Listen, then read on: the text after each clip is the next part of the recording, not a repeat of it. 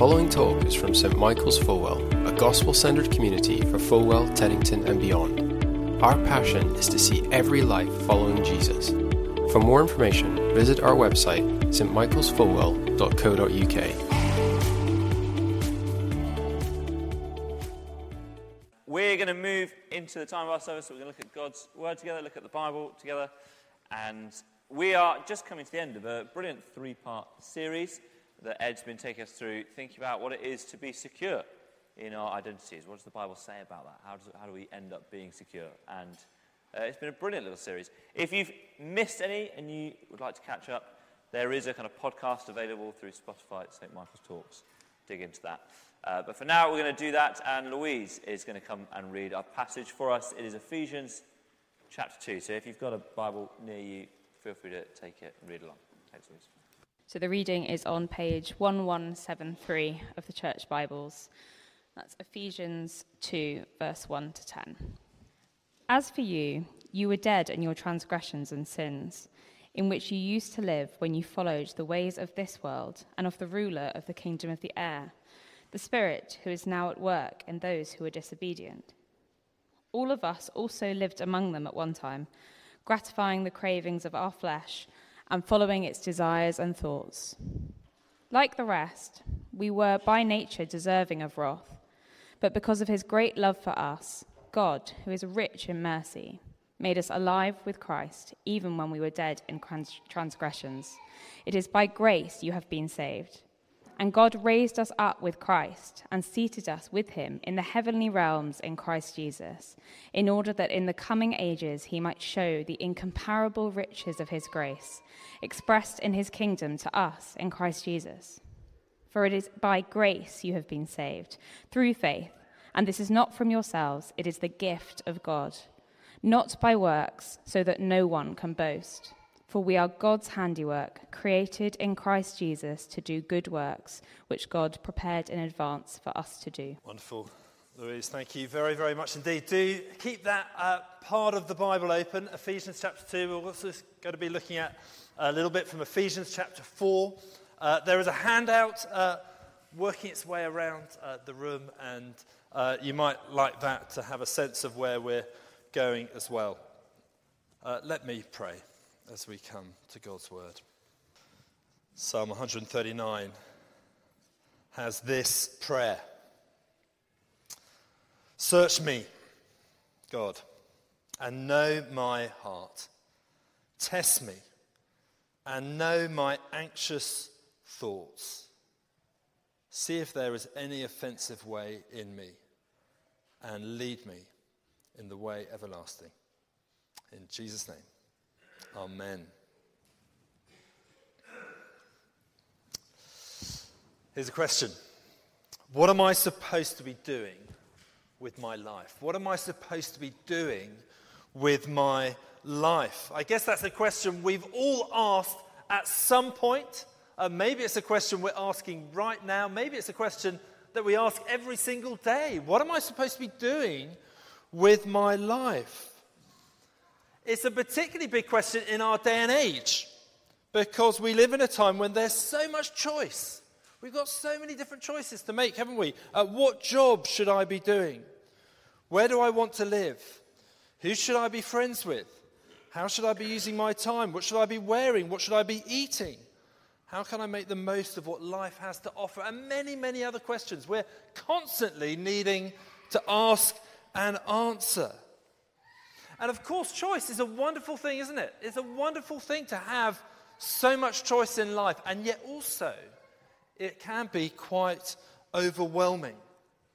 And it can lead to a lot of insecurity. What happens if I'm making the wrong choices? Well, as James mentioned, we're in the last part of our series called Secure. And we're thinking really about our identity. And we're thinking about it through the lens of insecurity. Insecurity that I guess we all feel in one way or another that has a big impact upon our lives.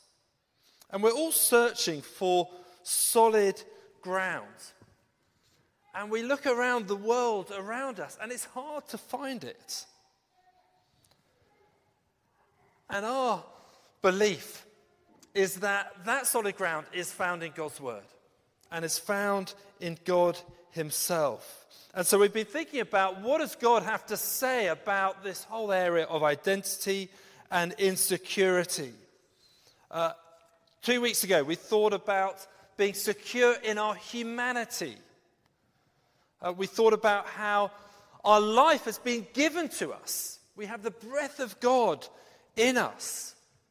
That there is something about being human that is utterly glorious. We've been made by God. We have, each and every single one of us, every single human being has a dignity and a worth that is immeasurable because of that. And yet, our glory is in ruins. It's a glorious ruin. The Bible says that our world is fallen and we are fallen. And that leads us in so many ways to be insecure. And we thought a little bit about how actually to recognize the insecurity in our lives is an important thing to do because it acts as a sort of red flag for us. An alarm telling us, well, we need to go somewhere to find security. All is not as it should be. There is a sort of fracture in the universe. There's a fracture in our lives. And we need to find the Lord to find security. That's what we thought about a couple of weeks ago. Last week, we thought about that salvation, that security that God offers us in Jesus Christ. That just as our humanity is given to us, our salvation is given to us. It is a gift of God, an act of God's amazing grace. And it's a glorious thing. It is through our salvation that we can become our true selves. And the salvation offered in Jesus Christ is utterly secure. That when we're united with Christ, we are adopted into God's family, and we are given a love that is utterly unbreakable. Nothing in all the world can break God's love for us. That's what we thought about last week. This week, we're concluding by thinking about our purpose. Secure in our purpose. And again, we're going to use similar headings to what we've had in the last few weeks. Our purpose is given, it is glorious, and it is secure. So let's think about the first one of those. Our purpose is given. One of the consequences of our culture's way of understanding ourselves is that we have to really create our own purpose. And that is a very difficult thing to do. Matt Fuller, whose book I've been recommending, and I think is particularly good on all of this, Be True to Yourself. He says this: when you reject your God-given identity, then you have to construct one for yourselves. And that's what we've all done as human beings. We've rejected our God-given identity. And so we have to come up with an identity and a purpose ourselves. And that is a really, really difficult thing to do. I've already talked about how choice can be overwhelming. And that is so true in our lives. When we can choose to be whoever we want to be, that is a pretty hard thing. I was reading about this week how psychologists have a word for this. They talk about overchoice or choice overload. And one study actually did some work with some supermarkets to think about this a little bit. And what they did is an experiment. And they sort of set up 2 sets of shelves of different jam. One had 6 different jams on it, and the other had 24 different varieties of jam on it. And then they took customers in to go to each of those 2 different lots of shelves. And what's so interesting is that where there was the choice of just 6, 30% of people bought something, some jam. Where there were 24 varieties, 3% of people bought something. And so supermarkets work out that actually to have limitless choice is not very good because we get stuck in it. It's overchoice, it's choice overload. And actually to narrow that down is not a bad thing. And that is true for us, where we sort of talk about we've got a blank sheet of paper.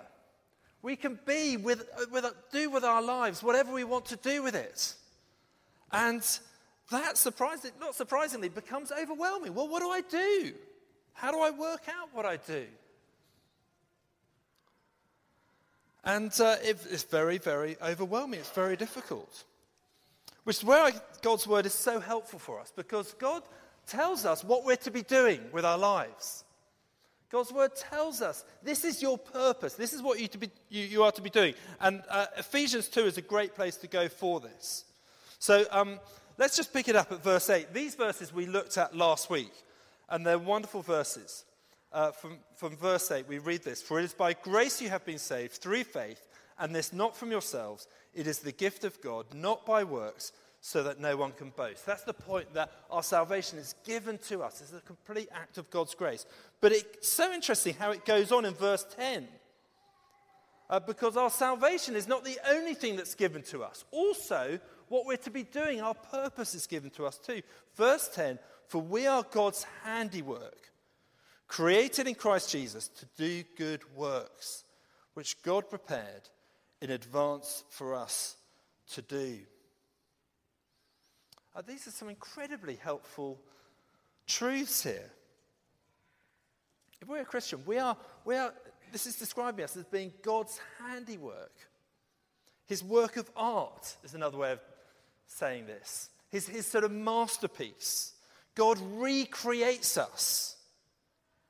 And he knows what he's doing because he recreates us for a purpose. And that purpose here is to do good works created in Christ Jesus. And that's what's happened to a Christian. They've been recreated in Christ Jesus to do good works. Now, it's really important to be clear here. Those good works, the good that Christians are to do, is not the basis, the grounds of our salvation. That is an act of grace, as we've been thinking so much about. But having been saved, having been recreated, there is a consequence, which is to do good works. And what God is saying here is sort of, look, I've got a job for you to do. There's work to be done. I want you to bring about my purposes on earth, and you've got a role to play, each and every one of you. I've remade you just the way I want to, so that you can do the job that I've given you to do.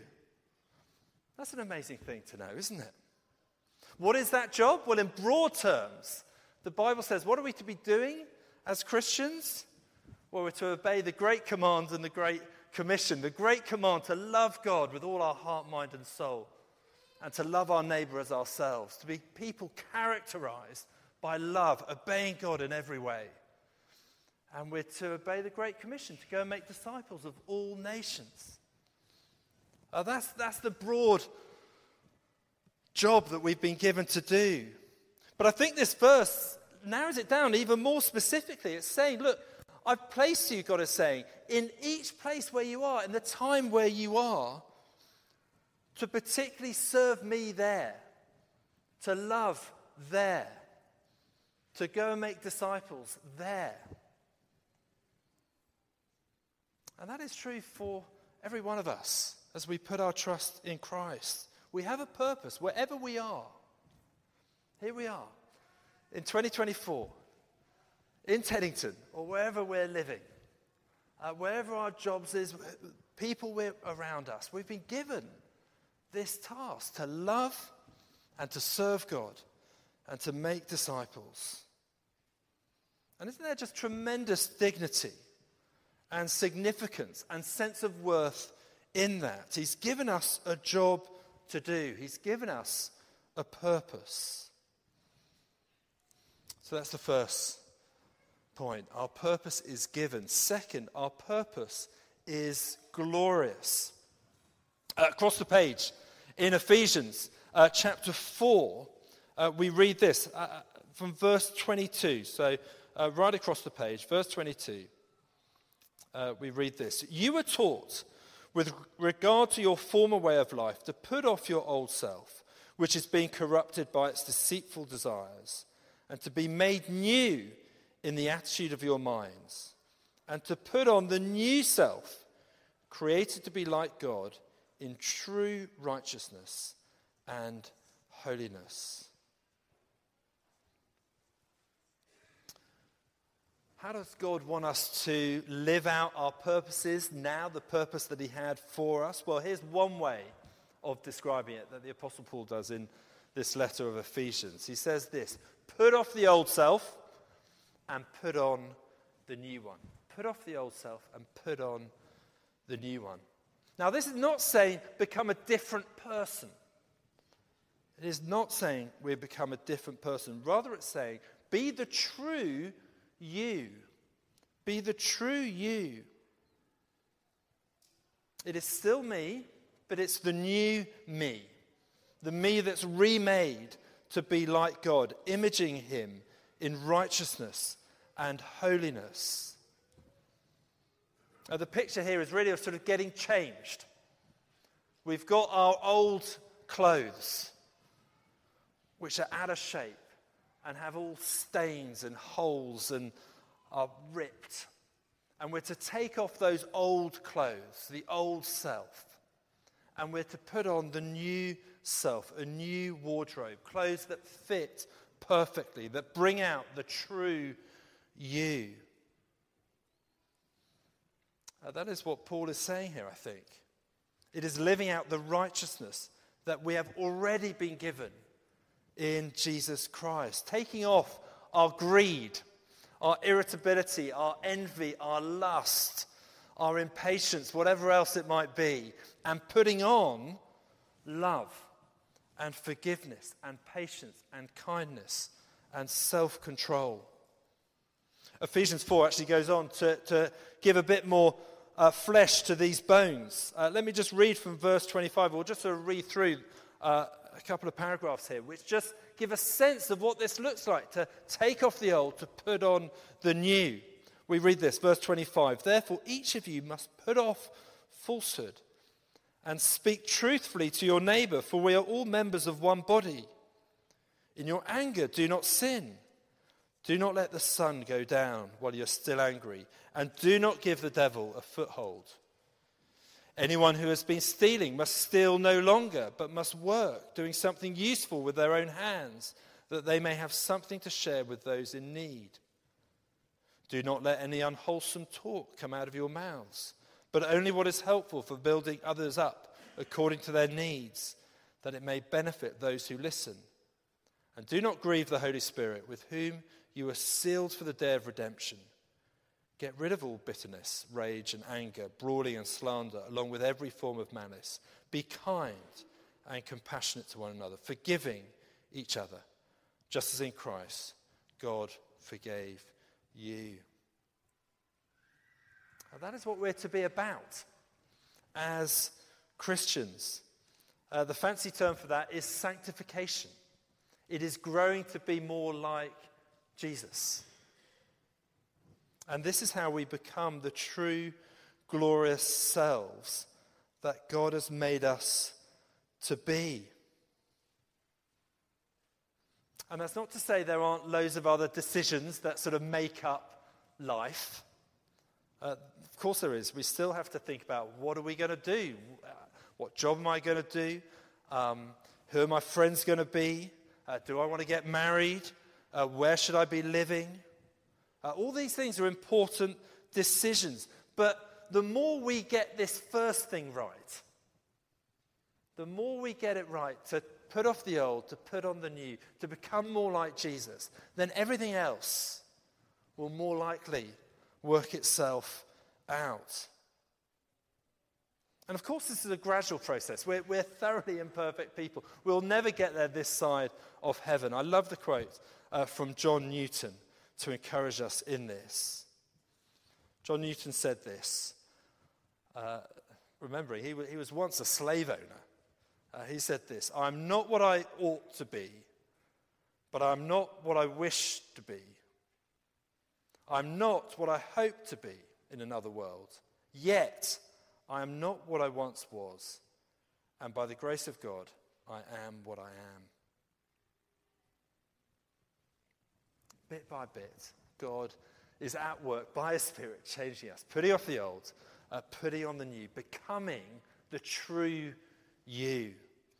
And it is a glorious thing as we become more and more like Jesus. So there's our purpose. It is given. It is glorious as we become more like Jesus. Finally, our purpose is secure. Whether we're aware of it or not, we are part of a bigger story. One of the ideas we've been thinking about over this little series is something called expressive individualism. I've sort of been talking a bit about it already today, really. It's the idea that you can be whoever you want to be.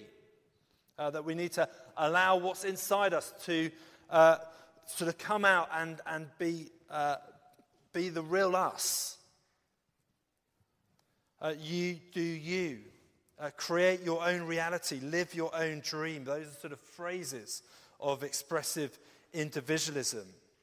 But the irony is, in reality, we are being shaped and filtered by a bigger story outside us all the time.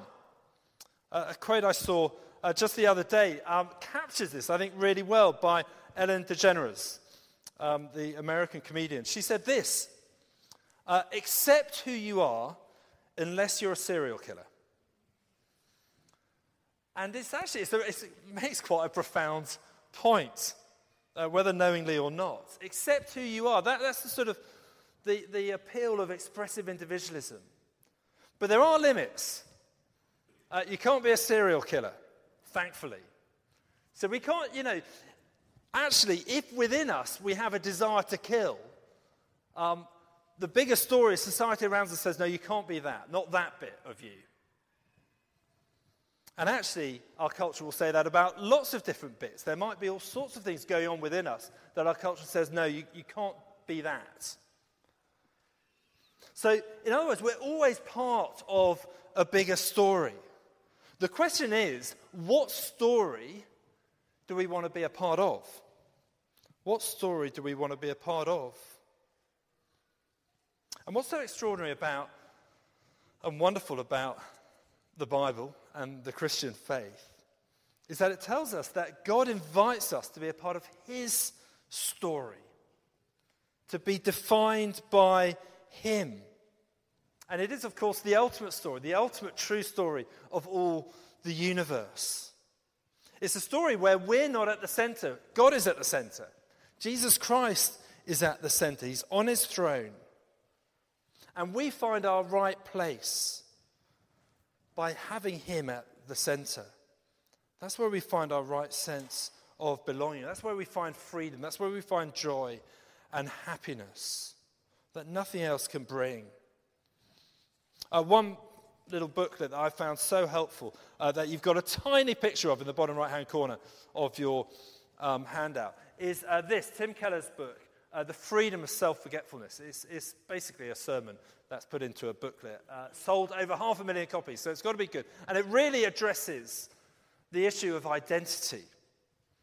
And he makes a wonderful point in it that I think is incredibly helpful, where he says, look, our culture, when we're struggling with a sense of self-worth, our culture will so often say, you need to have more self-esteem. You need to think more highly of yourself. And there is absolutely a right sense in that. But how do we do that in a way that actually works, that is actually true? Can we simply say, look, I'm enough. I am strong. I am beautiful. Can we simply say that of ourselves and for that to be enough?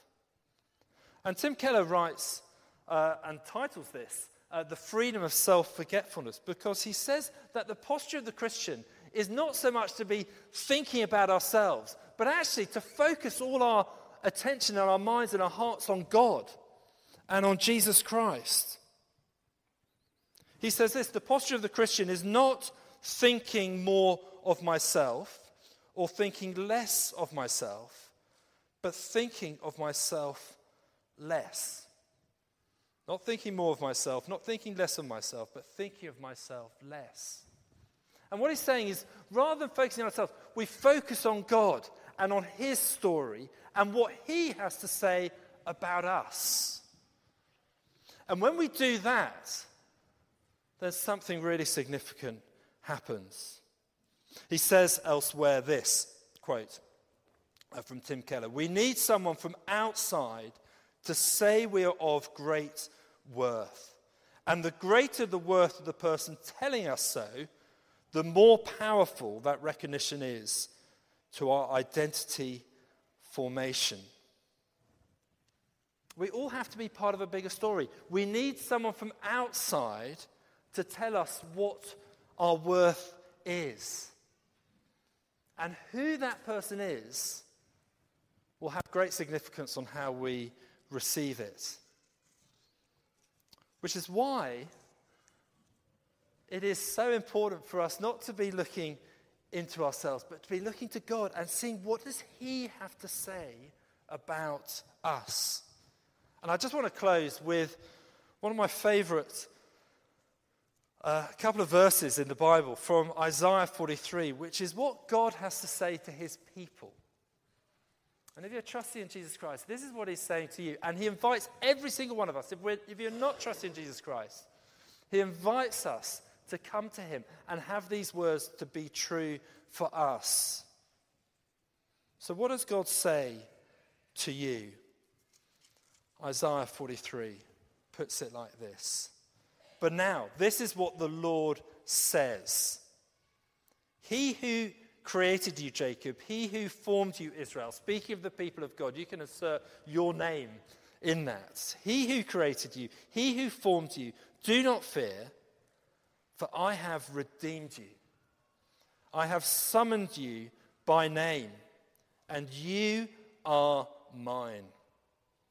When you pass through the waters, I will be with you. And when you pass through the rivers, they will not sweep over you. When you walk through fire, you will not be burned. The flames will not set you ablaze. For I am the Lord your God, the Holy One of Israel, your Savior. That is what God says to you. He says you are loved, you are known, you are forgiven, you are redeemed, you are mine. Last Tim Keller quote. On the question of identity, Tim Keller says this: the question of identity is not who am I, but whose am I? Whose am I? And if you're following Jesus, you are God's. You are God's. And so if you're not yet following Jesus, can I appeal to you to do so? To know that in Him you are given a new identity. You are recreated, reformed. It is a glorious one that is utterly secure. And if you are following Jesus, know the security of this. You are loved, you are known, you are forgiven, you are mine, Jesus says. Well, we're just going to let that sink in for us together now. We're going to close by singing a couple of songs. One of the band might come up. And just allow these truths to go from our minds, our heads, deep into our hearts, deep into our bones. To know the identity, to know the security, the firm ground that we have in Jesus. I wonder if I could invite us just to stand. We're going to sing in a moment. There's also a prayer team available to my right, to your left at the front, and you're very welcome to come up during the singing or afterwards to pray with someone. Someone would love to pray for you. If you'd like to do that, do make the most of that opportunity. But just for now, why don't we just take a moment and just allow these truths to sink into our hearts. Let's have a bit of quiet. I'll lead us in prayer in a few moments' time, and then we'll sing together. A prayer from Psalm 139 again. Let me pray this in your heart to the Lord. Search me, God, and know my heart. Test me and know my anxious thoughts. See if there is any offensive way in me, and lead me in the way everlasting.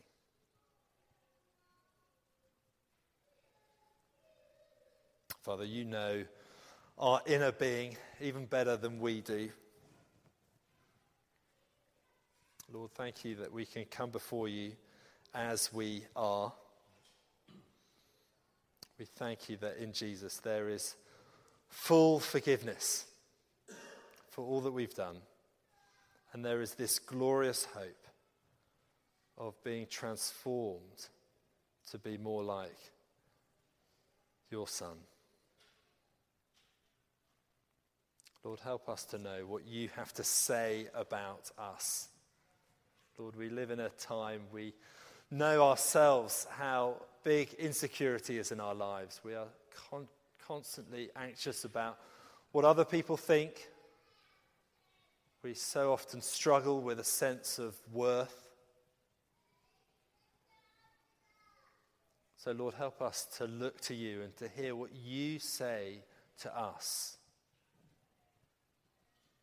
That you have made us, that you have remade us in Christ,